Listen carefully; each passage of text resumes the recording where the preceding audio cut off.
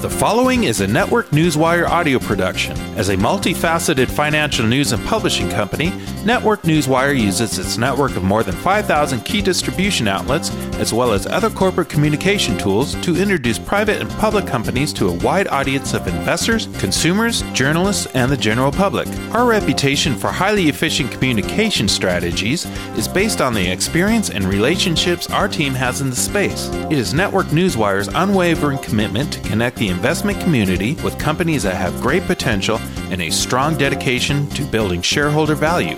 The following interview features a client of Network Newswire. Network Newswire may have been compensated for the production of this interview. Please be sure to read our entire disclaimer for full disclosure. Thank you, and here today as your host is Stuart Smith.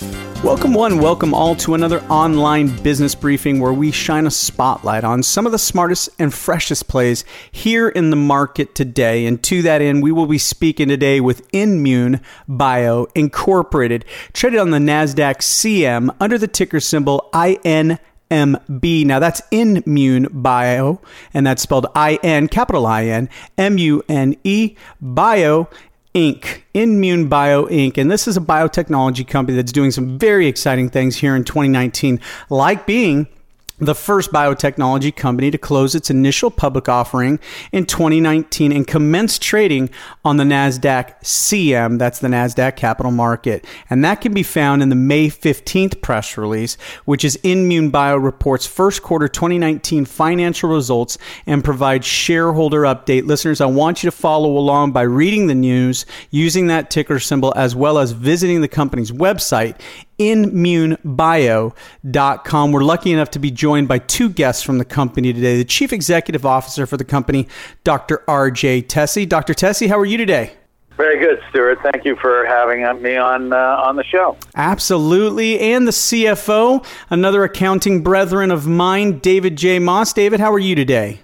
Doing very well, Stuart. Thank you so much for having both of us. Absolutely. Well, RJ, let's start with you. For those not familiar with what the company is doing these days, please describe the company and its business model for us. Yeah, so thank you, Stuart. INmune Bio is a clinical stage biotech company, and what does that mean? It means that we are developing drugs to treat diseases that don't have very good treatments. And there are three things that make our company a bit unusual.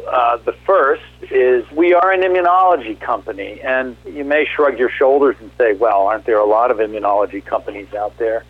And there are, but we view many diseases through the immunologic lens, which are not typically viewed through the immunology lens. And let me give you a couple examples. So we have two main therapeutic areas we focus on. We focus on oncology, that would be immuno-oncology, and that's, if you'd have to be living under a rock these days to not know that immuno-oncology or IO companies have really been in the news a lot, and the therapies that people are using to harness the immune system are really changing cancer care. But we're also an Alzheimer's disease company, and that's where people raise their eyebrows. It's very unusual for a company to be focused on both cancer and neurodegenerative diseases such as Alzheimer's. But that's because we view Alzheimer's disease as an immunologic disease. That is, at least a third, probably closer to 50% of patients with Alzheimer's disease and dementia have chronic inflammation as an underlying cause of their cognitive decline. And you need to manipulate the immune system to solve that problem. And as an immunology company, we do that. But I said there were three things. That's just one. The second item is, even though we're an immunology company, we're a little bit odd because we are focused on what's called the innate immune system. Humans have two immune systems, the adaptive and the innate immune system, and they work together in this very elegant system. For reasons that are relatively easy to explain, more than 90% of immunology companies out there focus on the adaptive immune system, which is T cells. And so we've got all these great therapies to treat the adaptive immune system, diseases that relate to T cells.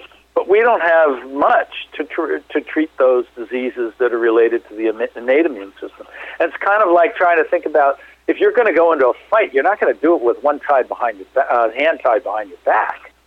You're going to do it with both hands. And so, in fact, what we bring to the table in treating these difficult diseases is a focus on the innate immune system. Now, 5 years ago, we were, for all practical purposes, alone, but not so much anymore. But the fact is, a majority of companies are really focused on T cells and the adaptive immune system, and we're focused on things like natural killer cells, myeloid-derived suppressor cells, and macrophages, which are all part of the innate immune system. And the final thing that makes us a little bit unusual is our financial structure. And since we have the CFO on the show, I'll let him describe how we are different from the usual early, now public biotech companies. David? Yeah, thank you, RJ. So one of the things that we did when we formed the company is the management got together. We made a conscious decision that we were going to keep the capital structure extremely simple. We have this philosophy that if you have a complicated capital structure and you don't understand it, it's a deterrent for investors because it's difficult to understand. So from inception, we've only sold common stock. We've never sold debt, convertible debt, unit deals, warrants, derivatives, or anything to that sort. We've kept it very simple and clean. And what happens is when you do something like that, it limits your investor universe. Most venture funds and large institutional players will not play in only common stock. We did that as a private company. We did it onto the IPO. And our intention going forward is to keep the capital structure simple. Our belief is that if an investor can easily understand that we have a clean capital structure and knowing going forward that we're not going to tinker with it, that it makes them very easy to, it's more comfortable for them to make a decision. So today, we have just approximately 10 million shares outstanding. Our stock is trading roughly around $10 a share, and so it's very easy for a person to do the calculation of our market cap. There's no other complicated structures that alter that number. And as a shareholder base, we have a company called Xencor, which is one of our largest shareholders. They're a listed company, and they also sit on the board. And the only derivative we have outstanding is an option for them to buy 10% of the company at a $100 million strike price. And part of that transaction is a result of our drug and licensing program, where we wanted to make it also simple along this same line of thought of keeping things clean and simple. So when we did this licensing deal, we have no milestones and I would say a very reasonable low royalty burden as part of that transaction. Well, very good. Thank you, both of you, for the educational background on the company, as well as the markets it's in and the capital structure that you've brought to market, which is unique. You're right. It's refreshingly unique. Well, let's stay with you, David. Let's learn a little bit about you and your background. You're the CFO of the company, and then we'll ask RJ to tell us about the rest of the team. Go ahead, David. Sure. So appreciate that, Stuart. I've been in biotech for over 25 years. I used to be at two different venture funds, one called the Phoenix Partners, and the other called the Connor Group. The Connor Group this is before the internet, so it's quite some time ago. They were known for Seagate and Connor Peripherals as their big transactions, and they did a whole series of other companies behind that. And then at Phoenix, we did Insight Pharmaceuticals, Cell Therapeutics, Sequana, and then the internet took off, and we did a whole bunch of internet-related transactions. And I left that in 2001, and since that period of time, I've helped self-fund, invest, and create a whole series of different companies that have either, a lot have been listed in the public markets, and so I have quite a bit of experience in the public market space. Excellent. Well, RJ, let's learn about you and the rest of the team you've assembled there at INmune Bio. Yeah, so we're small, quite small by many company standards. For all practical purposes, you're talking to half of the company as we speak. There's 3 founders, and we have 1 additional employee. So myself, I was a academic transplant surgeon, a liver, kidney, pancreas transplant surgeon in my previous life, and joined industry in 1997 in a public company called Sangstat, where I really learned all aspects of the company, and we sold ourselves to Genzyme, and I have since been in a number of private companies, both venture-backed and public, since then. And we formed this company in September of 2015. And the third founder, other than David and myself, is Professor Mark Lodell, who is a full professor of immunology at University College in London. We get a significant part of his time, and he, in fact, serves as our chief scientific officer, and he has significant experience in, obviously, both academia, but also in translational clinical medicine. He runs the largest cell, gene, and tissue therapy facility in Europe. The final person is a new addition who joined the company about 8 months ago, is C.J. Barnum. He runs our neurology program, so he's in charge of the Alzheimer's disease program. He's a neuroscientist who, after spending many years as a postdoc in Malutanzi's lab at Emory, spent some time in the Takeda psychiatric disease group before joining us. So we have a small team. Everybody has a lot of letters after their names and significant experience both on the academic side and in the industry side. And it works quite well. I mean, the modern biotech company can afford to be lean because the way there are so many, shall we say, vendors out there to help us do our tasks that allows management to focus on strategy and managing the vendors and not spending a lot of shareholders' precious capital on people and bricks and mortar, but applying all that capital to what we really think moves the needle, which are clinical trials and generating clinical data. Well, absolutely. And the fruit of that is easily and readily apparent in that news release I brought up May 15th, ticker symbol again, INMB. You know, a lean and mean team that has accomplished what your team has should be applauded. So let's go through, as you see it, RJ, some of the milestones the company's achieved here in 2019. So if we're going to start in 2019, I mean, the most obvious is that we got our IPO done. On February 4th, we started trading on NASDAQ, and that was quite a big deal. And actually, we didn't stop with just the IPO. We have had two subsequent financings, I think they were both in May, David, you can correct me, which provide us with the runway to get deep into phase 2 clinical trials with our 3 programs.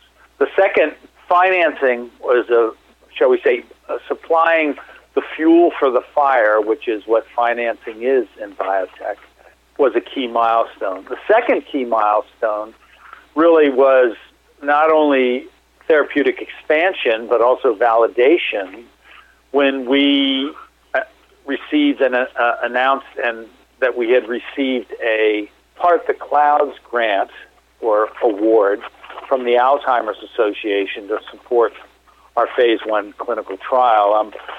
What many people forget is that we performed our IPO as an immuno-oncology company, and the funds that were raised at the IPO were all targeted for the immuno-oncology programs, the MBO3 program and the INKmune program, which is our NK cell program.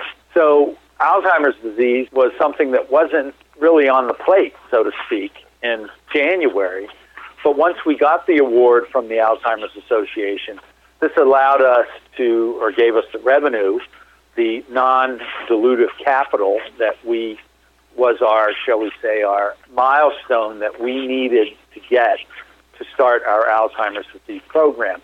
As you can imagine, since we're going to be treating our first patient in the Alzheimer's disease program next month, literally only 4 months after the award, there was a lot of work going on behind the scenes on the Alzheimer's disease program.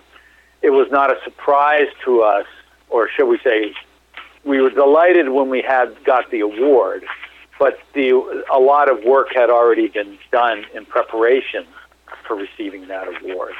So the third milestone in 2019 will be in the second half of the year when we enroll our first patient in the INKmune program. This is the third program I mentioned, which is the second immuno-oncology program, where we're targeting minimal residual disease. Minimal residual disease in cancer patients is the disease that comes back, causes relapse, after you've had successful first-line therapy. And in some ways, it's residual disease and relapse that kills you from cancer, not the first time it shows up. So it turns out that natural killer cells are the cells responsible for eliminating residual disease. And Professor Liddell has figured out a way to actually turn on those NK cells so they go out and look for and kill those cancer cells. And we hope to demonstrate this. This will convert those patients who think they're cured to their disease to maybe having eliminated all of their residual disease. So those are the big milestones for this year. And by the end of the year, we will be a rare company, biotech company, that has 3 programs in the clinic, all treating patients in 3 distinct, shall we say, therapeutic applications: checkpoint inhibitor resistance program with NBO3, a minimal residual disease program with INKmune, and the Alzheimer's disease program with XPro 1595s. Well, gentlemen, I want to thank you for both of your time here today. But before we go, David, I'm going to kick it to you for any closing thoughts or comments. No, I appreciate that, Stuart. So one of the things that when we look at a company, the first thing we do is we obviously are investors in our business pretty much in every single round that the company has had from inception to most recently.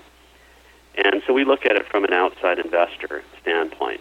And so I'd like the people listening to this to take home a couple points. First is capital structure is simple with some very large investors behind it. Second thing is that we completed recently an insider-led round that I think shows support of our insiders in terms of our business model.